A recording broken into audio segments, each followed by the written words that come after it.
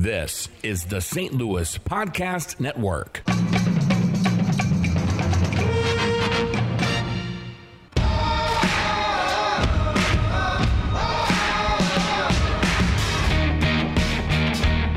know, I can get used to this.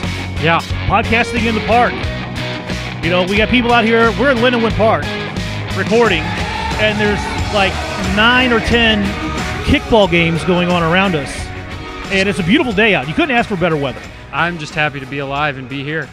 Well, you're pretty simple. You're pretty easy to please. I am pretty easy You're to easy. please. You're easy to please. I'm going to crack this beard now that we're out here.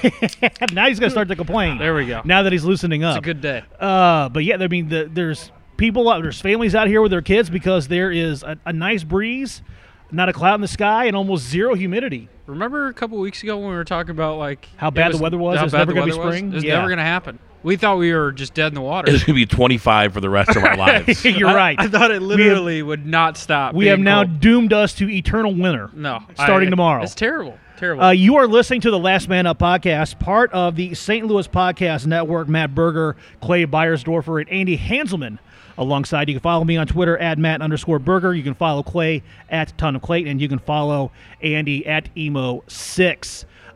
Joining us later will be the host of the Nothing But Knicks podcast, which is part of the Gotham Sports Network, and everybody's favorite New Yorker, Andrew Claudio, will be joining us. If you listen to that 590 show, and why didn't you listen to every minute of that award-winning program? You should have been. If you have any worth as a human being, you should have been listening to that 590 show. Thank you for that. If you listen to this show, you should have been listening to 590. It's just yes, you should have. It's almost a direct crossover. Well, I mean, you're not going to get too much from me. I don't have a whole lot of range. This is it. I'm not going to do any. I can't really do anything else. We're glad to have you here. Thank you. I'm happy to be here. Andrew Claudio. If you listen to that 590 show, you're familiar with Andrew Claudio. He knows a lot about the NBA, and he's a funny guy. So, really looking forward to talking about the NBA playoffs with him. The NBA playoffs have been exciting. They've been a lot of fun to watch. Banana land. But we all kind of know how it's going to end. I mean, at first, when, they were losing, and I'll say they, as in Cavaliers were losing to the Pacers, I was just like, all right, LeBron's done. And then, he pulls that off. And then he goes out and hits that crap last night from, the left baseline. His second game-winning shot in the playoffs at the buzzer so and far is completely this playoff season. Dominating the entire country of Canada. Yeah, not just the basket. He's literally crushing the souls of an entire nation. I forgot who the announcer was. It might have been Ian Eagle or Kevin Harlan. It was some announcer from TNT saying that Toronto was now LeBronto. So it is no longer Toronto, Canada. It is now LeBronto, Canada. Well, it's buying into the fact that my personal belief that Canadian people are soft. Watching that basketball. You think Canadian people are soft? I think they're soft. I never heard that. I heard they're polite. Exactly. You're too polite. Oh, I'm so sorry. So exactly. sorry. You apologize for everything. Okay, well, the country that invented hockey can't be too soft. Well, hockey players, but I'm saying the general population of Canada is soft, and we're seeing it on display with the Toronto Raptors. Hey, some guy thinks we're celebrities. He took our picture? Took a picture of us. Sir, that picture's worth nothing, so you know. Hey, brother, that picture's not worth anything. We're nobody important. Cool. I think it's awesome what you guys are doing. Oh, well, thank you. Thank you. Thank you very much. Appreciate it. You can find our podcast at stlpodcast.com. Give us a listen. Tag stlpodcast.com. stlpodcast.com. Yes, sir. Thank you very much. But Andrew Claudio will be joining us here probably in about half an hour. We'll be talking over the NBA with him. But we need to get to more pressing matters at hand. At the time of this recording, Yadier Molina is going to be out a month after his horrific injury yesterday. They are not going to say it in the press, but you and I were kind of talking about it before we started recording this. So we are recklessly speculating. Ball Watch 2018. But we are officially on ball watch. He ruptured a testicle yesterday. I mean, and that's horrifying if you're a guy. Say it again. That's horrifying if you're a guy. Yep. And I think that the reason why he had the operation last night is they're probably trying to save it. Like I said, I am recklessly speculating. I have no inside information. I am not a doctor, nor do I play one on this podcast. Yes. Because the paper said it was like an abnormal hematoma. Yeah. It was like a huge bruise. A huge bruise. Yeah, but you don't have surgery for a huge bruise. No, not like immediately after the injury happened. That usually doesn't happen. I'm just sitting here honestly thinking about how bad that actually had to hurt. Oh my God! Well, I mean, you could tell his entire life was flashing before his eyes, and I think to myself, what if I did not have a testicle? That actually happened to someone I kind of sort of know. When he was a kid, he was riding his bike, and he wrecked his bike, and he kind of went off his seat and went onto that crossbar really hard. It ended up losing a testicle, and he had to have a prosthetic. God, it's a scary thought. Yeah, it is. I will say, though, that Yadier Molina will do more with one testicle than I will ever do with two. That goes without saying. Yes. But now I guess the silver lining is we will get to see Carson Kelly, hopefully more here for the next 4 to 6 weeks. Now the Cardinals training staff is saying 4 weeks. I'm thinking it's going to be more like 6, because we kind of know how they are about judging injuries. They're not exactly the best. So they're saying at least 4 weeks. I'm going to say probably maybe plan for 5 or 6. 6 weeks is the middle of June around. Correct. So June 5th, between June 15th and June 17th to June 23rd. He should be back before the All-Star break. Should be back. My thought was he was going to be out until the All-Star break. If I'm the Cardinals and you have your $20 million, what you make a year, $18 million a year, 16, 7, 15, something like that. Yeah. You keep him on the bench after the All-Star break. Well, what's it going to hurt you? And I think a lot of it depends on how the team is playing. Yep. Right now they're playing well. I mean, they're in the mix of the Central Division. But Yadier Molina was a big part of that. Huge part of it. But you have to see kind of like where the team is at the time that you're speculating for him to return, and how well Carson Kelly's playing. If Carson Kelly and Pena are both playing well, there's no need, in my opinion, to rush him back, especially from something like this. The Cardinals, the fans, and the media need to see Carson Kelly on a regular basis. I agree. To see what's going to happen. It was never going to happen while Yadi's healthy, because he wasn't going to allow it. That's my spot. You don't get to just come in and take my spot. And so that was one of those things we've talked about before, with Yadi being where I felt Yadi was kind of not good in the clubhouse, in that kind of situation where he's getting older and not allowing the younger guys to come in there and take his place. Which is kind of funny when you think about who he replaced whenever he came up with the organization. Exactly. The current sitting manager. The current manager. Turned out okay for him. Turned out really well. But it is kind of funny when you think about that. He's just so protective of his position, which I understand. You want to, but you have a 4-year deal where you're going to make all this money, and there's going to have to be a replacement at some point. You're going to have to see him play, and now that we get to see Carson Kelly play on a regular basis is not a bad thing. I like where Yadi's coming from. I understand and I don't understand. His legacy with this organization is cemented. It's cemented. There's going to be a bronze statue of Yadier Molina out front of Busch Stadium. It's only a matter of when, not if. It's only going to be a matter of when. Yep. I think he goes into the Hall of Fame. I know that's going to be something they're probably going to be talking about probably quite a bit now on ESPN tonight. The game tonight, Game 3 of the Cardinals and Cubs is going to be the national broadcast. What of does ESPN. John Rennie call it? The Game of the World? The Game of the World? World. Oh, you ever hear him? You ever listen to the broadcast? No. He hates them. He hates the ESPN Sunday night games. He calls them the ESPN Game of the World. Why does he hate the ESPN Sunday night games? Because he hates being out on Sunday night. He wants to be home on Sunday night. Oh, well, I mean, poor baby. Right? Poor John Rooney. Poor John Rooney. No one's going to feel sorry for you, dude. I got to work on Sunday night. You're going to be okay. I know a lot of fans can't stay at the nationally broadcast games because they think that every announcer is against the Cardinals because it's not the homer broadcast that you're used to on Fox Sports Midwest. I'm going to the game. That's a hot damn take right there. It is the a hot homer take. Broadcast of Fox. Man, no one's ever heard that before, homer. Right? I mean, that's a hot take. Hashtag scoops. I like Dan McLaughlin a lot. Love him. He's great. He used to drive me crazy, but I've come to really appreciate him. Well, he's been doing it 20 years. I mean, he's kind of earned his place at this point. I feel. He has. But I'm just like when he first started out. I thought his voice was really nasally.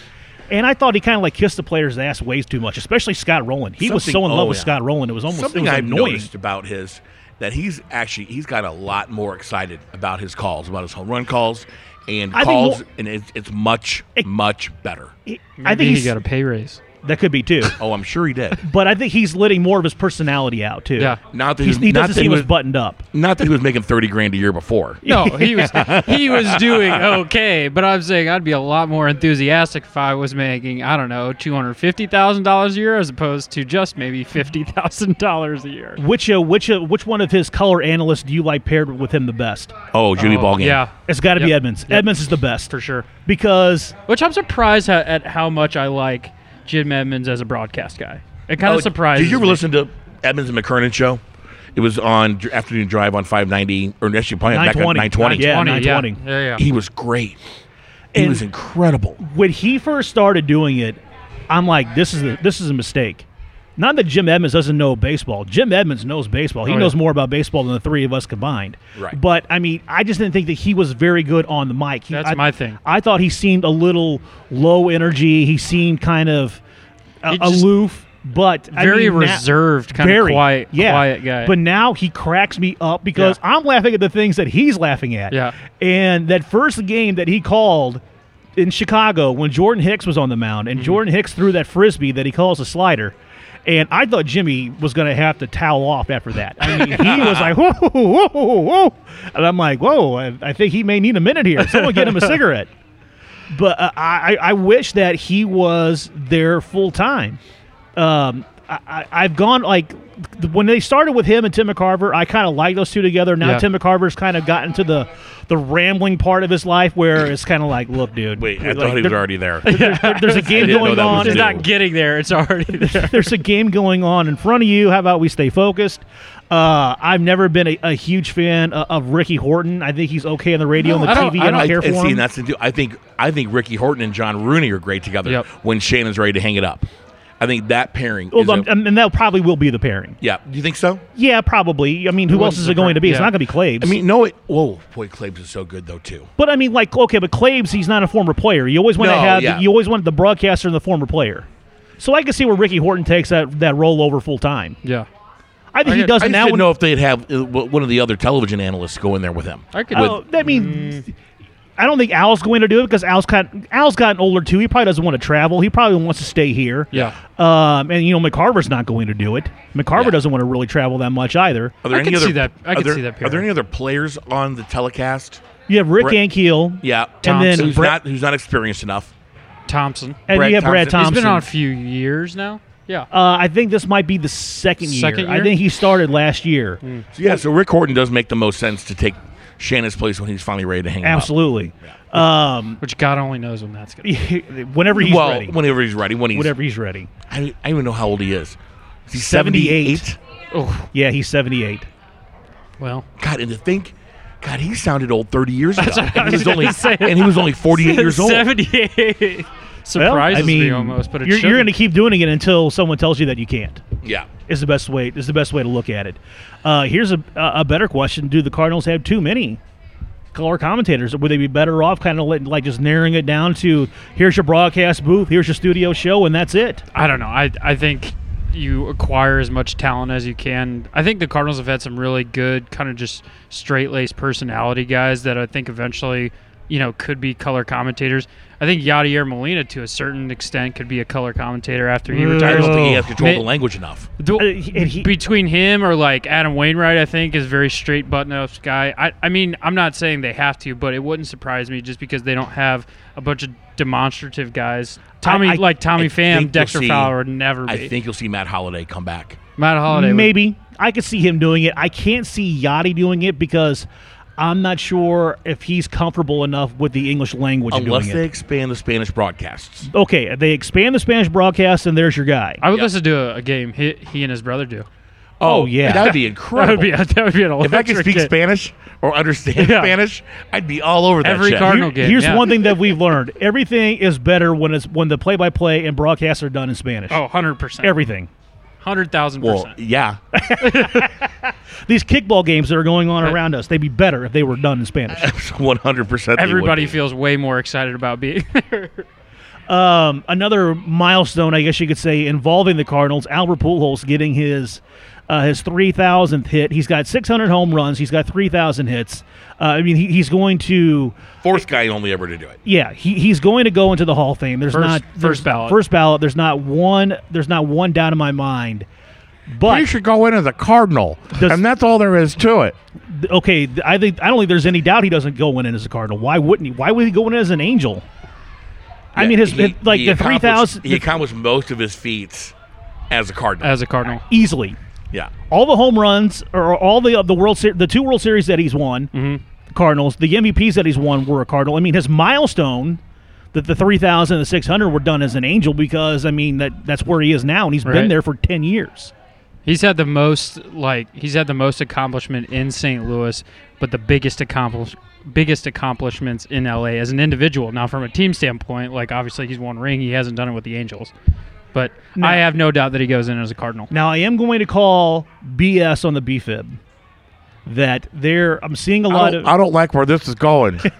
I want to make sure that they have a statue. You're probably of Albert down there in front of the stadium. You probably are not going to like where I'm going to go with this BFib, but all the tweets saying that it's disappointing that he's doing this 3,000 hit in front of the sparse crowd in Anaheim, in front of the Angels fans. He should be doing it here. Okay, you know what? The past few years when Albert Pujols wasn't very good and he wasn't playing first base and he was still hitting for power, but he wasn't hitting for average, and we weren't paying him. And we weren't paying him. You would year. be wanting to see him hung from the Poplar Street Bridge. Oh. So now that he's hit this 3,000, now you're like, well, damn it, he should be doing it here. Come on, I think he would have been traded a long time ago. I think he would have. No doubt. If he had signed that contract, he probably would have been traded.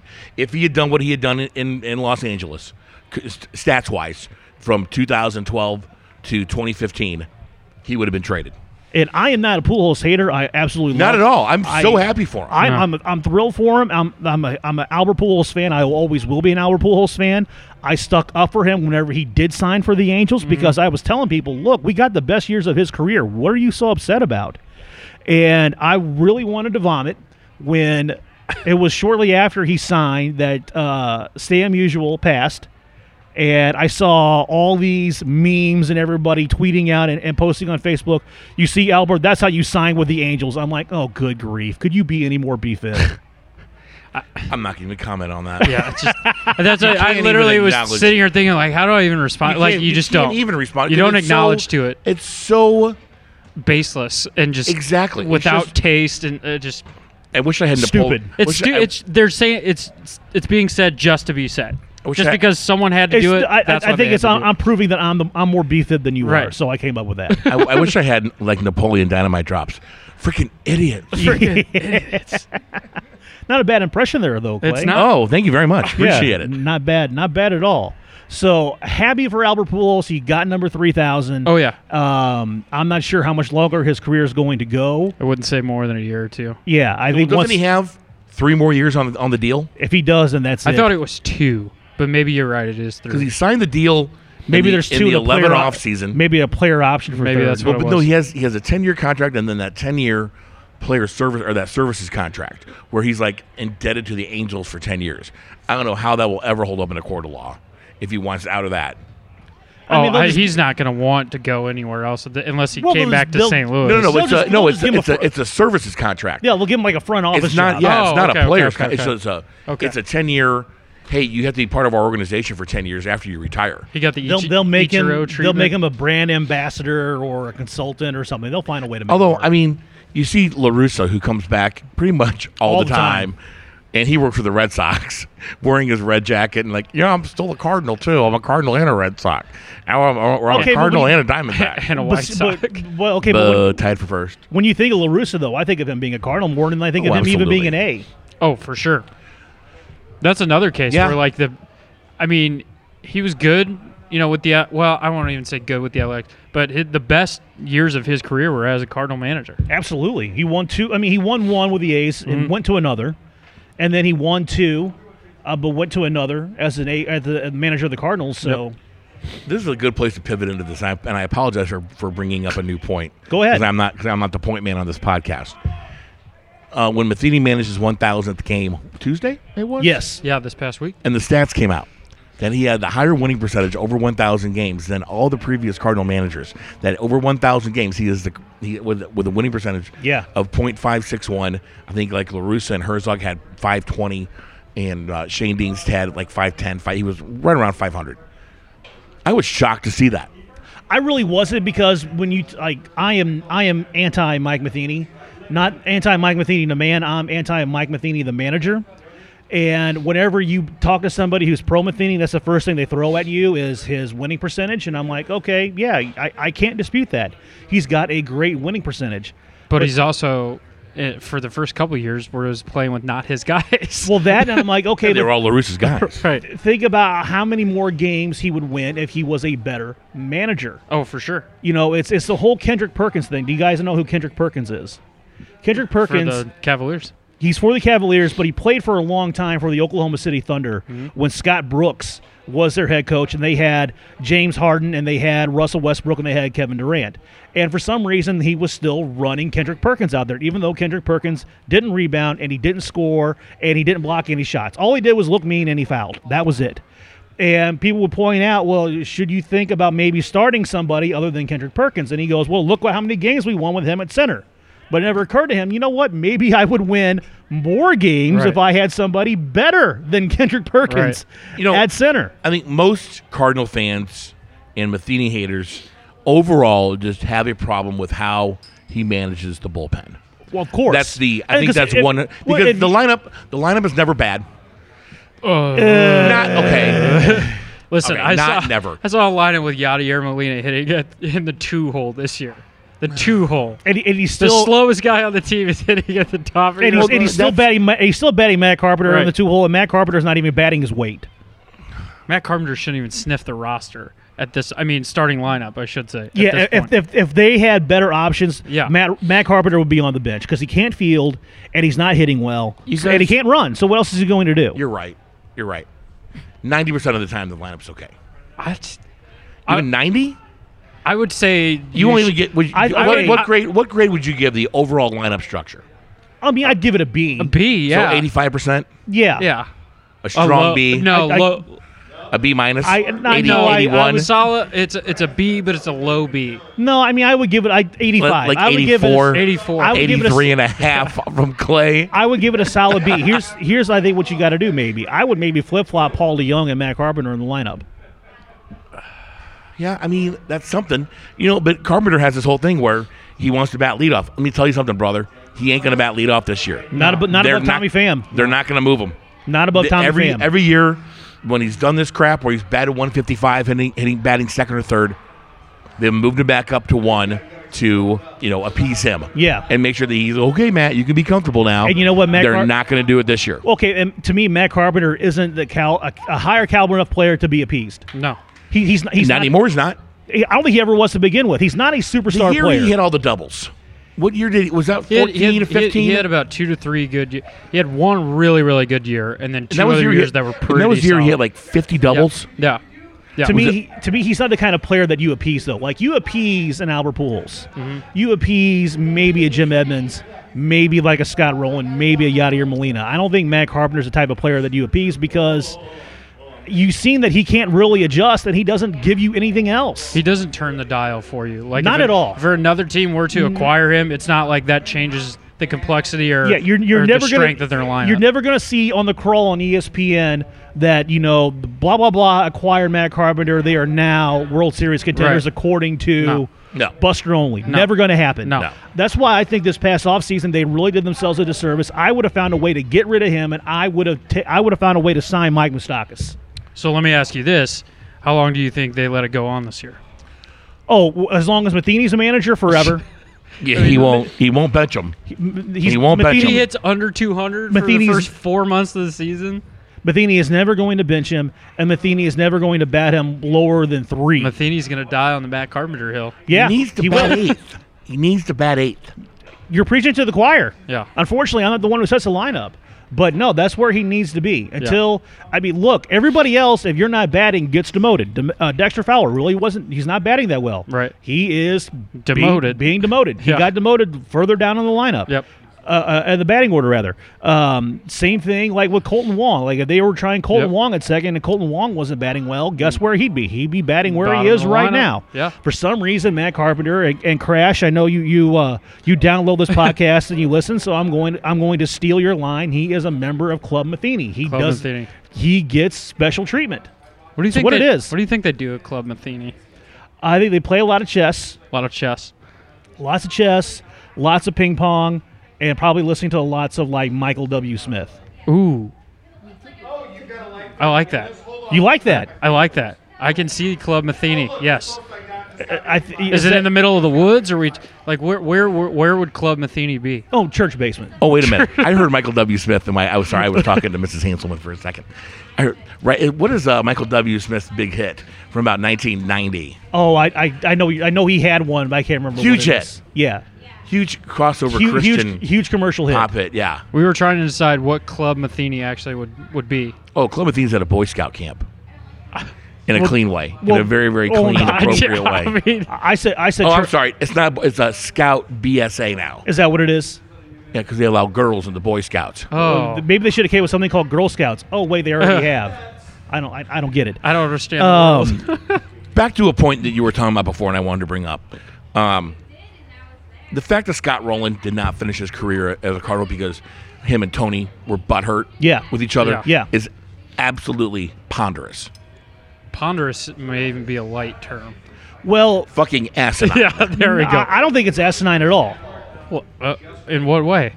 I don't think they win the 2006 World Series without Scott Spezio. And if Mike Matheny had been managing the Cardinals at that time, there's no way that he was going to bench Scott Rowland over Scott Spezio, and I don't think they would have won. But he was hurt in 06, right? No. Because that's why Spezio came on, I thought. Spezio? Well, okay, he was hurt, but I think he was injured, but he could have still played. That was the whole thing. He wasn't playing well. Spezio was. He wasn't batting well. Spezio was batting. When did Scott Rowland run into Hesop Choi? 04, 05? 05. Now, that was the secondary injury. The first injury was when he ran into, who was the Diamondback shortstop? Craig Counsell. Craig Counsell. Yeah, during the playoffs. Yeah. In 02? No. Because Rowland didn't come here till 03, right? Rowland came here in 2002. It was 02. Maybe. You're right. I was still... That sounds right. Yeah, okay. 2002 sounds right. Yep. I am not a huge Scott Rowland fan. Why? He was... I don't know. There's just something about him that... I think that he's a good player, but I think he's one of those where I don't think he's a game changer. His defensive prowess is almost unmatched in today's game. He's the best defensive third baseman in baseball when he played. I don't think he's not the best defensive third baseman of all time, though. I didn't say Robinson. When he was playing the game, he was the best defensive third baseman. How many third basemen are in the Hall of Fame? You got Brooks Robinson, you got Mike Schmidt, and who? Asking me this on Terry Pendleton. Yep. My point is that like Von Hayes. Third base is kind of like one of those spots where like your less good players play. And that's not true at all. Brooks Robinson and Mike Schmidt are in the Hall of Fame for their offensive prowess, not for their they were good defensive players. Mike Schmidt was a good defensive player, but he was a much better offensive player. Sure, yeah. And so was Brooks Robinson. The only way you're going to get, because I saw him play so many times. The only way you're going to get into the Hall of Fame based solely on your defense is if you're playing in one of those spots up the middle. Shortstop, center, like second Ozzie? Base, like Ozzie. Because you make the flashier plays. Well, the more opportunity. You always want to have your defense strong up the middle. Yeah, for sure. Catcher, shortstop, second, center field. But I think honestly, you don't put your worst fielder at third base. I think your third baseman. Third baseman is stronger than your second and first. I played third base in Little League. I played third base in high school. Okay. The only reason why I was at third base was because the ball could just hit me in the stomach and then fall to the ground. So you were a vacuum at third. And I could have been a hockey goalie. I had great fundamentals where when I went down for a grounder, my glove was always on the ground. It was never up. And so I knocked the ball. And much to my coach's chagrin, I could actually throw the ball from third to first. See, you guys are just proving my point. You put your stars at third. Look, I don't hate Scott Rowland. I just wasn't a big fan of And his. he had the best walk-up song the last 50 years. What, that lame Limp Bizkit song? Yeah, rolling. That Lame. If you didn't get fired I up, would have done the other one. Rolling. Oh, you would have done it from Blues Brothers? Yes. The theme to Rawhide? if you didn't get Yes. pumped up listening to Scott Rowland's walk-up song, there's something I did wrong not get with pumped up You guys, listening to... whatever. I can't get pumped up listening to Limp Bizkit. That's your loss then, my friend. Even though I did see them at Ozfest years ago where they climbed out of a toilet, played their set, climbed back in the toilet. And the fact that it was Scott Rowland's walk-up song just made him that much cooler. Because it said his name in it. That's the reason why. Yeah, it was the perfect match. Who's got the best walk-up song with the Cardinals right now? Ooh. I don't even know what they are right now. I'm going to go with DeYoung. He's got another thing coming by Judas Priest because I did not think, That's a nice play. I did not think that a guy that young would be into Priest. I'm trying to think. Because there's your girlfriend over there wooing Clay. Wooing. Let's talk about that. Wooing. They are now wooing. No, let's go back to the best walk-up songs. Best walk. I mean, whenever you hear I can't remember. the best ever is still McGuire with "Welcome to the Jungle." It just, I mean, No, well, the best of all time is Enter Sandman, Mariano Rivera. Mariano Rivera. Yeah. Like of all time baseball, if we're doing outside of Cardinal, like, but I can't even think of the walk-up songs this year. Well, I'm. is anybody doing any pop country? Oh yeah, come on, it's the Cardinals. Matt Carpenter for sure has a pop country song. Carp's got. Maybe you a song. Maybe you want to roll my windows down. Yeah, he's and got cruise. Yeah, he's got bro country. Bro country. I know. Isn't that Bruntry? I think so. I can't remember if it was Dexter Fowler's or Tommy Pham's, but I really like those. I can't remember what they are. I'm trying to remember who it was for the Red Sox that their walk-up song was Three Little Birds by Bob Marley. And the whole crowd would sing, every little thing gonna be all right. Yeah, I thought that was kind of cool. Was that Big Poppy's? No, it wasn't him. It was So the current player. No. Oil Can Boyd. Huh? No, Oil Can Boyd. Oil Can Boyd. It wasn't Mike Greenwell. It wasn't Wade Boggs. Johnny Damon. No, it wasn't Jim Johnny Rice. Damon. It was the guy from Hawaii. Mookie Betts. No, not Mookie Betts. He's not on the team anymore. Oh. Victor. Shane Victorino. Shane Victorino. Carl Yastrzemski. Kyle Yastrzemski. Kyle Yastrzemski. It was Ted Williams. Ted Williams. No, it was Ted Williams. It was the ghost of Ted Williams' walk-up I'm trying to song. think of my favorite Red Sox from the 1986 because those are really the only ones I know. Oil Can Boyd, who was the guy who came in and gave up the hit, the Buckner thing. Bob. I don't know. Never mind. I don't remember. Bob Stanley. Bob Stanley was their relief pitcher who came in and it was the one that gave up all the runs against the Mets in '86 when the Sox were about to win the series. I remember watching that World Series. I do too. Because I remember I was cheering for the Red Sox because I hated the Mets. I hated the Mets so much. Hated the Mets so much, and now I want to see them win. And then when that ball went through Buckner's legs, I felt your pain, Boston. Speaking of Mets. Even though I trash your teams now, I felt your pain. Matt Harvey. Wow. Yeah. I mean, what a fall from grace. Huge fall from grace. I believe the Mets made him available. Yes. Yeah. He is now for hire. He is DFA'd. He got DFA'd? He got DFA'd. No. Because he did not take a they wanted him demotion. They wanted him to go to the minors. He said, I refuse. They said, fine, we'll release you, and he's gone. I was looking at stats, and the first 3 years, like right when he came on, his first 3 years, you were like, this guy might be the next Nolan Ryan. And then he was amazing. And then he got hurt, and then you saw the next 3 or 4 years, and like, what happened? He got hurt, and I think you'll if you ask a lot of people in that organization, they'll probably say to you that he was more concerned about wanting to be a celebrity than he was being a professional athlete. He quit taking his game seriously. And he saw the way that Derek Jeter was able to, intoxicate the city of New York with his play and his persona, and that's what he wanted to do, and he wasn't able to do it. I know that there was one game where he was unable to pitch because he was that brokenhearted because Adriana Lima, if you don't know who that is, kids, Google her. She is a Victoria's Secret supermodel from Brazil. That's all you really need to know. She's okay. I'm sure she's very unattractive. The poor thing fell out of the ugly tree and hit every branch on the way down. Ugh. And she and Matt Harvey were together, and she dumped him and started going out with Julian Edelman of the New England Patriots. Look at Mr. Pop Culture. And I think that she Nailed it. I Nailed it. I believe she was sending him like photos of those two on the beach in Hawaii when he was like getting ready to go pitch a game. So you can kind of understand why that would be upsetting. So if you're Mo, do you bring in Matt Harvey as your next rebuild project? If they had Dave Duncan, I would sign him right now. I am not familiar with Mike Maddox as a pitching coach as far as him, doing reclamation projects. Yeah. But if they had Dave Duncan still on this coaching staff as a pitching coach, I would say yes, get him right now.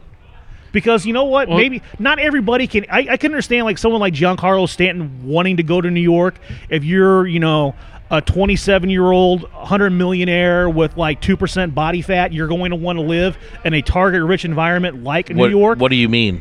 St. Louis is a target-rich environment. No, it's not. Do you see all the babes everywhere?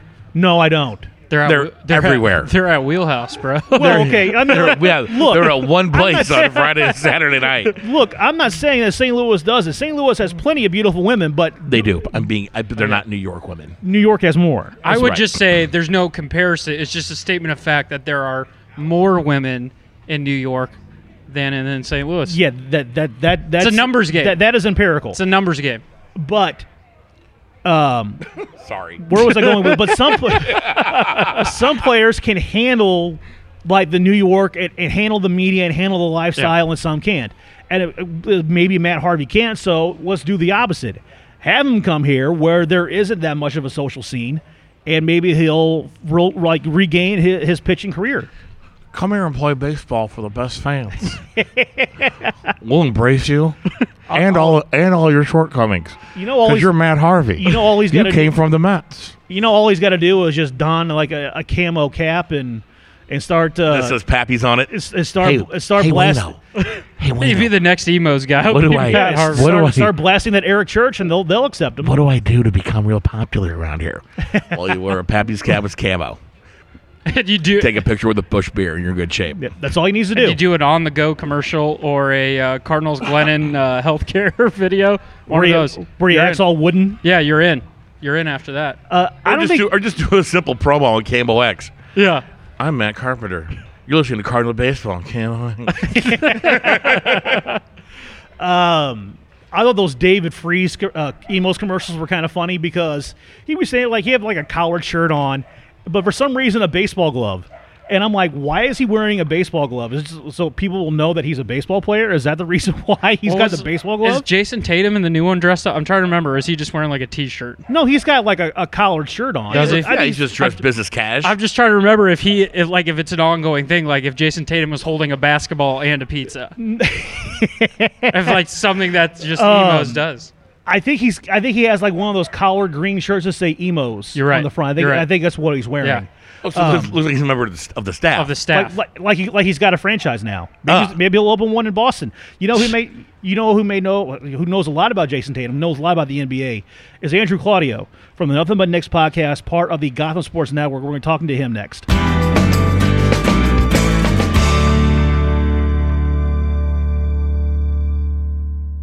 Joining us on the phone right now is Andrew Claudio from the Nothing But Knicks podcast, part of the Gotham Sports Network. You can follow him on Twitter at Claudio_GSN. Andrew, my friend, how are you, sir? Burger, long time no speak, buddy. How you been? I miss you. I miss talking NBA with you. I'm glad we're going to catch up. And hopefully when I go to New York this summer to see Foo Fighters at Madison Square Garden, I will get to see you sometime during my trip. Dude, absolutely. Now, you've kind of had to learn the hard way about how bad I am at answering text messages. So tweet at me, and I'm positive we can meet up, and I'll grab a beer with you. And I guess if you're coming during the summer, all we'll have is baseball to catch up and watch. But, yeah, dude, absolutely. I'll have to remember that. No texting, no direct messaging, no phone calling. I have to at you. He's just plugging now. I had a wedding last weekend, and how many people got upset with me that I hadn't seen in, like, months? Dude, you don't answer your texts? It's like, what? We're here. What are you talking about? Let's catch up now. Like, what's the problem? So, yes, we will meet up this summer. No worries. All right. Looking forward to it. Really looking forward to it. Let's jump feet first into these NBA playoffs. And let's start with the game last night, Game 3 between the Cleveland Cavaliers and the Toronto Raptors. It really is LeBronto now. That's LeBron's second game-winning shot in these playoffs. It's almost like the example. I think Toronto overall might be the better team than what the Cavaliers are, but the Cavaliers, they have that superstar player, and that's what you need to go forward in the NBA playoffs. Well, you could say the same thing about the Pacers, right? The Absolutely. Pacers are the better team, and whoever LeBron beats in the conference finals is probably going to be the better team. He's just the best player in the world, and that's how much of a difference having him and him alone on your team matters. You could argue that the Cavs without LeBron aren't even a playoff team, and they're probably going to win the East with him. So it stinks if you're a fan of a team of anybody else in the Eastern Conference, but as a fan of a team that plays in the Eastern Conference, I've accepted this is LeBron's conference until he goes to LA next year. Does it even surprise you at this point? I mean, there's a lot of chatter like, wow, LeBron this, LeBron did that, like LeBron's taking over. But at this point, is it just the same old story, just a different year? No, not at all. And that's the craziest part about last night in particular. He had a running layup that he was going to his left and threw a bank shot off the glass. And I fully expected it to go in. There was no surprise of me. It was more just a wow, it went in and time expired. That's all that shocked me last night, is that he was able to do it so perfectly accurately to leave no time on the clock for the Raptors. So, no, he's the best I've ever seen do it. And like you said, it doesn't even surprise me. And when he's going to win the Eastern Conference, and that's not going to surprise me either, even though he's done it against all odds these playoffs. Nothing stirs the swarm of LeBron haters more than when he does a game-winning shot like he did last night, because everybody will say, well, do it in a Game 7 or do it in an NBA Finals or do it in a game that really matters. And what I want to say to all these LeBron haters, it's the same thing like with people who hate Donald Trump, and I'm not going to get into a political diatribe right now. I know a lot about the NBA, and it's great. If you want to know my feelings on the current sitting president, you can follow me on Twitter at Matt_Burger. But I've been saying this, and I tell these people who hate LeBron, you are going to be so bored when LeBron is gone. Yeah. Watching him play, you're really going to miss LeBron play. I really wanted to know where you were going with that. Okay, thank you, Burger. I was like, all right, land the plane. Where are we going here? All right. Yeah, we'll be bored when LeBron's gone. I think a lot of you really can put the LeBron haters into a loud vocal minority, though. It really comes down to people who still think that Michael is the GOAT, which I'm still one of them. Michael Jordan had the best career of anybody not named Bill Russell that's ever played the NBA, and launched a legacy of wing-dominated basketball that we're still seeing today, including with LeBron James. But LeBron's a better basketball player. If you want to say Michael's the GOAT, Michael can be the GOAT, and LeBron is the BOAT, the best of all time. We're not allowed to have both, so we have to pick one or the other. So it's really just the Michael Jordan defender crowd, and then it's the lovely land of Kobestan out in Los Angeles that Kobe needs to be entered into all conversations of, what about Kobe? He won 5 rings, even though he never made it out of the first round without Shaq or Paul Gasol, and he basically is Russell Westbrook with better defense. That's all that Kobe was. Wow. And he's lucky enough to have played with dominant big men his whole career. Wow. So it's really just those two groups, and then everybody else admires the greatness that we see every time LeBron touches a basketball. I know some proud citizens of Kobestan who have told me that if LeBron does go to the Lakers, they are renouncing their citizenship until he is no longer there. Ooh, that's going to be interesting. Yeah. That is going to be that's why I'm rooting for that.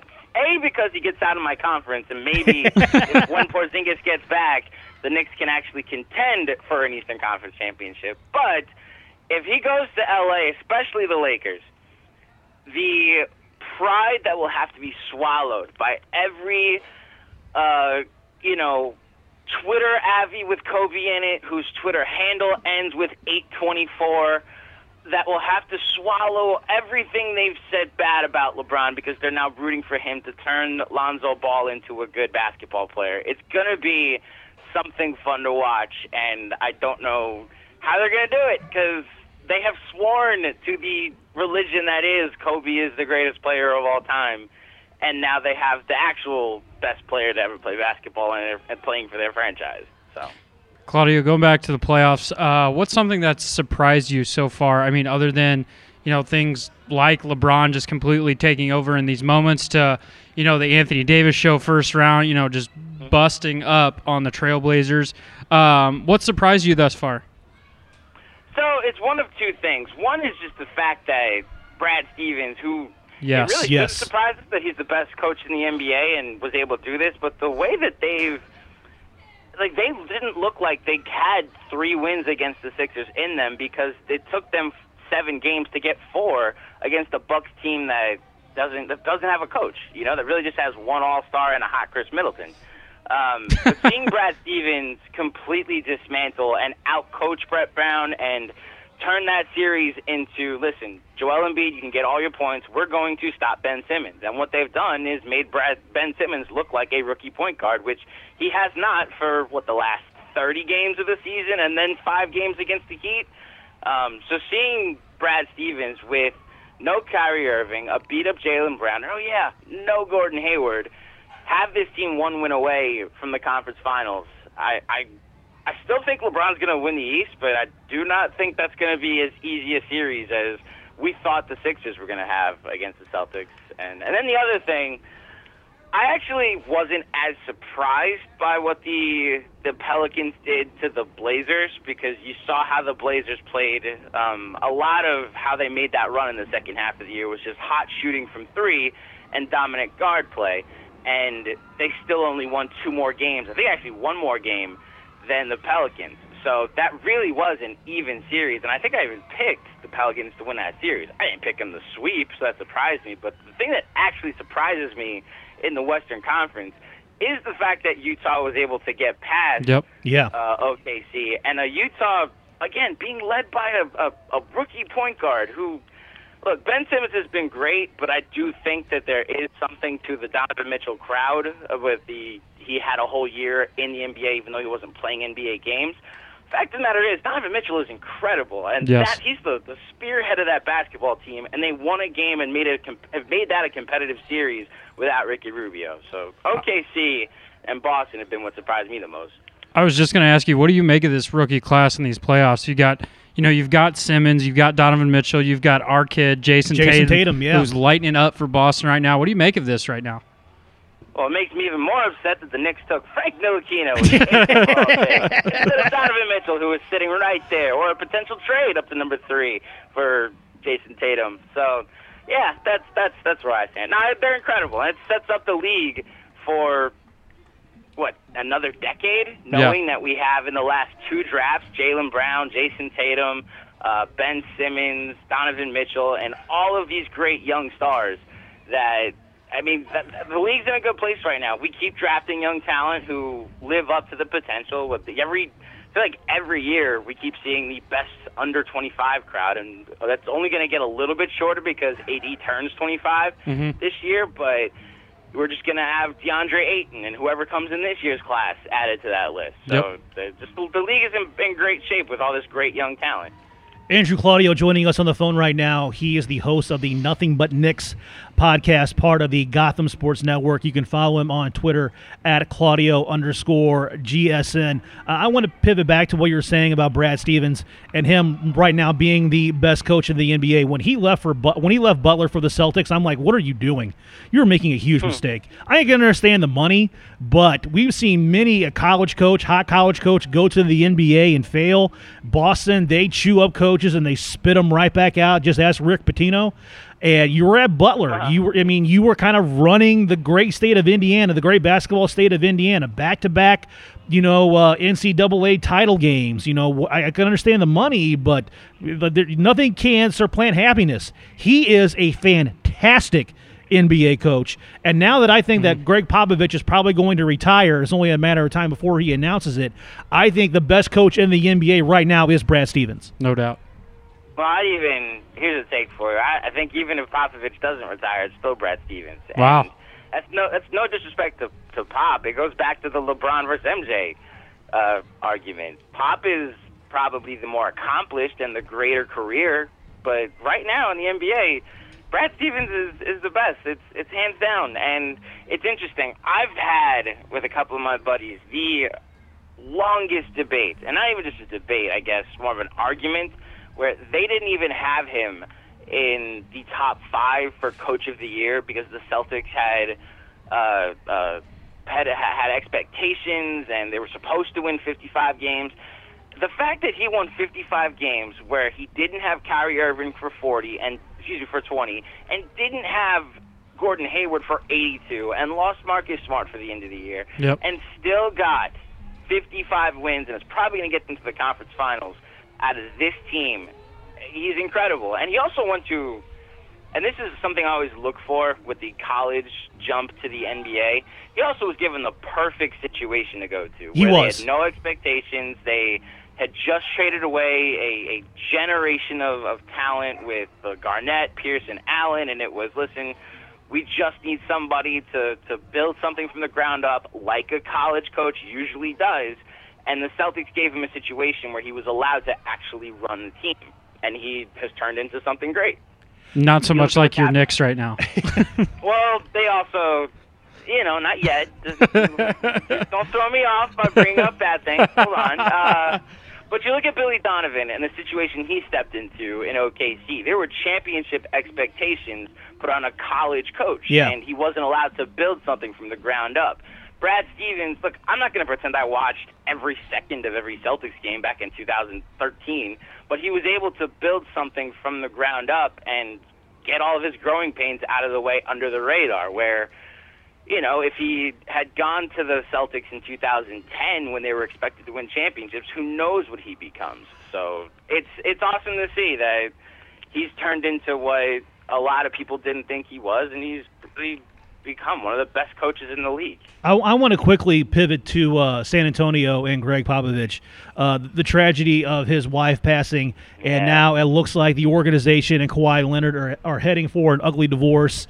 Tony Parker and Manu Ginobili, who knows how much longer they're going to keep going. They're probably still going to be a playoff contender, but are we seeing the end of the San Antonio Spurs dynasty? And if we are, I think we're going to be looking back at one of the more underappreciated dynasties in sports history. Yeah, they're the Patriots, but I guess with a little more, with a little less attention. It's tough because I think it really is up to Pop, and I don't know Pop's feelings right now because there hasn't been anything publicly said since the passing of his wife, and I can't really blame him because it's a devastating tragedy that he's going through right now. I wonder if it's just a hint of normalcy and routine is what he needs. So coming back to the NBA is going to be more healing for him than something important to the Spurs. As far as the Spurs dynasty ending, though, you're right. It comes down to Kawhi, and I think there's a lot of Kyrie Irving and what's going on here. Like, Kyrie left the Cavs because he didn't want to be in LeBron's shadow and didn't want he already won a championship, so he felt like he wanted to go someplace else where there was more marketability and a bigger reputation to build for himself. I think Kawhi's feeling the same way, which is why the only thing you've heard he wants to do is go to a bigger city that's not San Antonio. And I think it's all going to depend on if Kawhi will take the extra $70 million he will get from a Supermax contract in San Antonio, or will he want to go to a bigger city like L.A. or Philadelphia or, Jesus, please, New York, and try to build something there, Which is kind of funny when you think about it, because Kawhi Leonard is such a low-key guy. Yeah. He doesn't seem like the type that he's like, okay, well, you know what? I want to go to a bigger market. I want to go to a bigger city, because he just seems like the kind of guy that just goes home and kicks it with his boys playing, Xbox all night. He doesn't seem like he's a club guy or a bar guy. I mean, he went to San Diego State. That's the crazy part about Kawhi. Can either of you tell me, what does Kawhi Leonard's voice sound like? Nothing. He's given the MVP speech at a podium before for an NBA Finals, and I still do not know what Kawhi Leonard's voice sounds like. I don't know what he likes to do in his spare time. I don't know what he likes to do at any time. So as far as Kawhi goes, as far as marketing himself to a bigger market, who knows what Kawhi Leonard is going to be able to turn into. This whole time I've had Claudio on my show, he's been doing a Kawhi Leonard impression. I had no idea. I had no clue. It's actually Kawhi Leonard the whole time. Yeah. We were talking about LeBron and where he's possibly going to go next year. Some have speculated that he's going to go to the Lakers. If he does that, I'm of the opinion that he's conceding that he's never going to win another title for as long as he lives. Some people have thrown Philadelphia, possibly Houston. Now, with the hiring of David Fizdale as their head coach in New York, David Fizdale was a longtime assistant coach in Miami and part of the Pat Riley branch. Do you think that your New York Knicks have an actual chance to land the boat, as you called them? Don't get him too excited.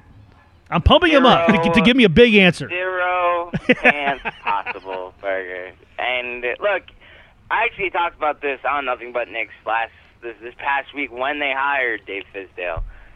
Here's the deal. Yes, it actually might be a decent fit if the Knicks could clear one.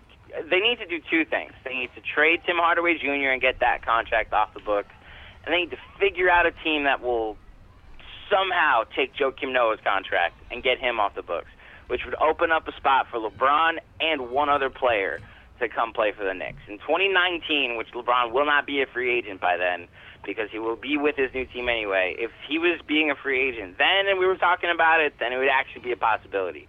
At the same time, here's why I'm never getting my hopes up. One of LeBron's closest friends is Charles Oakley. Charles Oakley has a feud with Jim Dolan. Jim Dolan owns the New York Knicks. Yeah. LeBron James will never play for Jim Dolan. So the only chance outside of the logistical things I mentioned with the Knicks salary cap situation, the only chance the Knicks have is that Jim Dolan in the next 2 years sells the team. And to be honest, in the next 2 months, sells the team. And honestly, LeBron's rich. Buy the Knicks and come play for it. Player owner. I like it. I like that idea. That's really the only way I see it happening. So if LeBron buys the Knicks, yes, he will come play for him. Claudio, back to these NBA playoffs. I'm curious to know, obviously it looks like LeBron and company are going to keep rolling on, as will Boston. What are your thoughts for the rest of the playoffs and who ends up on top at the end of the season? Well, it's funny. This year's been interesting. We've got to see a lot of young talent develop. We've got to see a lot of new teams emerge, like the Sixers and the Pelicans, and we got to see the Rockets have a fun regular season, and James Harden is probably going to win the MVP, and you got to see another great LeBron campaign, and we got to see all these different things. It's the Warriors who are going to win it all, and they're probably going to win it easily. And I've been saying it for a while. The Warriors played the regular season like it was an exhibition, and that's why Steph Curry took his time getting back and didn't break his neck trying to get back, and any overreaction to how the Warriors played the regular season, even though they won 68 games. That's terrible. It's like that because that's the bad thing. Like, this team should go for it 73-9 every year, even though they know they're meaningless. The Warriors are going to win it all, and the fact that they got Steph back, that just, it kind of solidifies it for me. I think out of respect to Houston and the coach that Mike D'Antoni is, I will give the Rockets 2 games. But the fact that there is a scenario that the Rockets are going to have to go into Golden State down 3-2 in Game 6, they've got no chance to win that game. And I will give credit where credit is due. Houston's had a great season. Chris Paul it looks like we'll finally get to a conference final. But this is the Warriors' championship to win. They changed the math. They took Harrison Barnes, who was already a decent NBA player, and turned him into Kevin Durant and added him to a 73-9 team. They're a dynasty, and they're going to be for the next 2 or 3 years. It's just amazing when you think about the NBA playoffs and how good they've been. There's been a lot of fun series, a lot of fun games, and a lot of interest and a lot of intrigue, and yet everybody kind of already knows what's going to happen. It's amazing how great of a position, how great of a shape the NBA is in right now. And even in a city that does not have an NBA team, I'm seeing lots of kids run around with Jason Tatum jerseys now. Yep. Before that, it was Steph Curry jerseys, and before that, it was LeBron James jerseys. And that's how you grow a sport. Is if you get the kids, and you get the kids to be fans. That's how you can really, build a league and build a franchise. Oh yeah, there's a lot of young talent, and the league is also. I think the biggest thing is when you compare it to the mess that other leagues are in. Like baseball, I love baseball. Like New York is kind of a baseball town. Like right now we got the Mets and the Yankees. They're both playing. Well, the Mets are playing terribly, but they're in a decent spot. The Yankees are probably going to win 100 games this year. But baseball has so many problems with teams now trying to tank 162-game schedules that should be trying to at least win some of them. Baseball has that problem. They're trying to change the pace of play by inventing new rules that are stupid. Football, I didn't want to get into that. There's so many things wrong with that league right now. Player safety and treatment of women and the national anthem, who knows? Like, there's so much going on there. And with basketball, it's the coolest league. It's the most popular sport right now. It's got the most player empowerment, which means the players are also the most able to look up to. You really don't have that many scandals in the NBA, and it helps that their best player is also a pretty decent human, as it seems, with all the work he's done in the Akron community and around the country, and the ambassador he's been to the world for the NBA. So, I mean, you're right with your original point, like how we already know what's going to happen, yet the league is still in good shape. LeBron's going to go through the exact same path that he did last year in the playoffs, in beating the Pacers, beating the Raptors, beating the Celtics, losing to the Warriors. Like, it's literally the exact same thing we saw last year, and yet it still feels like we had a different year in the NBA this year. And the ratings are still going to be high. Yep. They're still going to be high. People are still watching. Yeah, I know I'll be watching too. I want to say the last time I did not watch an NBA Finals was in the early 2000s when it was between Detroit and San Antonio, because both those teams were not exciting teams to watch at all. I think that's the last time I really didn't watch the NBA Finals. Yeah. I would say it's... Go ahead. We had some boring years early 2000s. Like the early 2000s had the Nets Spurs series. Yeah. Which I mean, God bless New Jersey and all of the things that happened in New Jersey. New Jersey shouldn't have professional sports in leagues. Wow. Hot take. The New Yorker saying that. Wow. I'm sorry. Imagine that the New Yorker is taking a big old dump on the state of New Jersey. I mean, that's where we put our trash anyway, so it might as well be. Just saying, the best thing about New Jersey is that you can drive through it in less than 3 hours. That's all that's good about New Jersey. Claudio, you are the very best, my friend. It is so good to hear your voice, and hopefully we'll be meeting up when I head to New York this summer, and the first round's on me, my friend. Absolutely, man. Good to talk. Thanks for having me, guys. Thanks, Andrew. Thanks. That is Andrew Claudio from the Nothing But Knicks podcast. You can follow him on Twitter at Claudio_GSN. And, of course, you can download the podcast, I believe, at Gotham Sports Network. If you're interested in hearing about the New York Knicks, and everybody knows that St. Louis is a hotbed for New York Knicks fandom. An NBA fandom. Well, I mean, actually, the NBA is bigger in St. Louis than what people think. I'm not saying it's big. I'm just saying it's bigger than what people think. I'm just not sure how many people will say that the New York Knicks are their favorite team. I thought there were 5 people interested in the NBA. I think there's 10 now, according to Berger. It doubled. There's actually more people. There's more people. I'm kidding. People are going to listen to this podcast and become NBA fans. Yeah. Claudio will make you one. There you go. He will. With his energy. Great energy. Love that guy. What a great interview. Andrew Claudio is he's so awesome. I'm so glad that somehow he just started following me on Twitter. And this was when the whole Charles Oakley thing, when he got thrown out of Madison Square Garden. And I'm like, I'm pretty sure somebody that has like a Knicks podcast follows me on Twitter. I have no idea how it happened.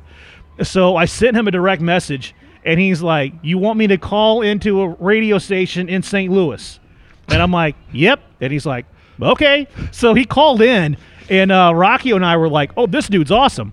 And it was the same day that we had Bob Ramsey call in, and that was when the SLU bus driver took the bus on a drunken joyride. Yeah. So we had like the 2 biggest stories nationally in sports were what happened at the Garden with Charles Oakley, and then what happened with the SLU bus.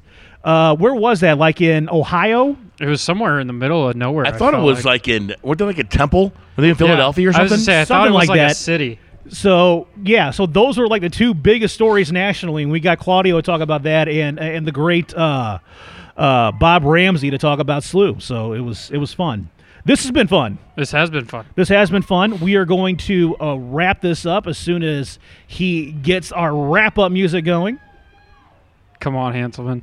You got this, buddy. There we go. Boom, boom. This is going to drop when? You guys tell me. Whenever it's ready. Yeah. As soon as it's ready. Whenever it's ready. I'm thinking we'll throw it down Tuesday morning. Tuesday. You're listening to the Last Man Up podcast, part of the St. Louis Podcast Network, STLpodcast.com. Talk to you on the flip side. Talk to you on the flip side.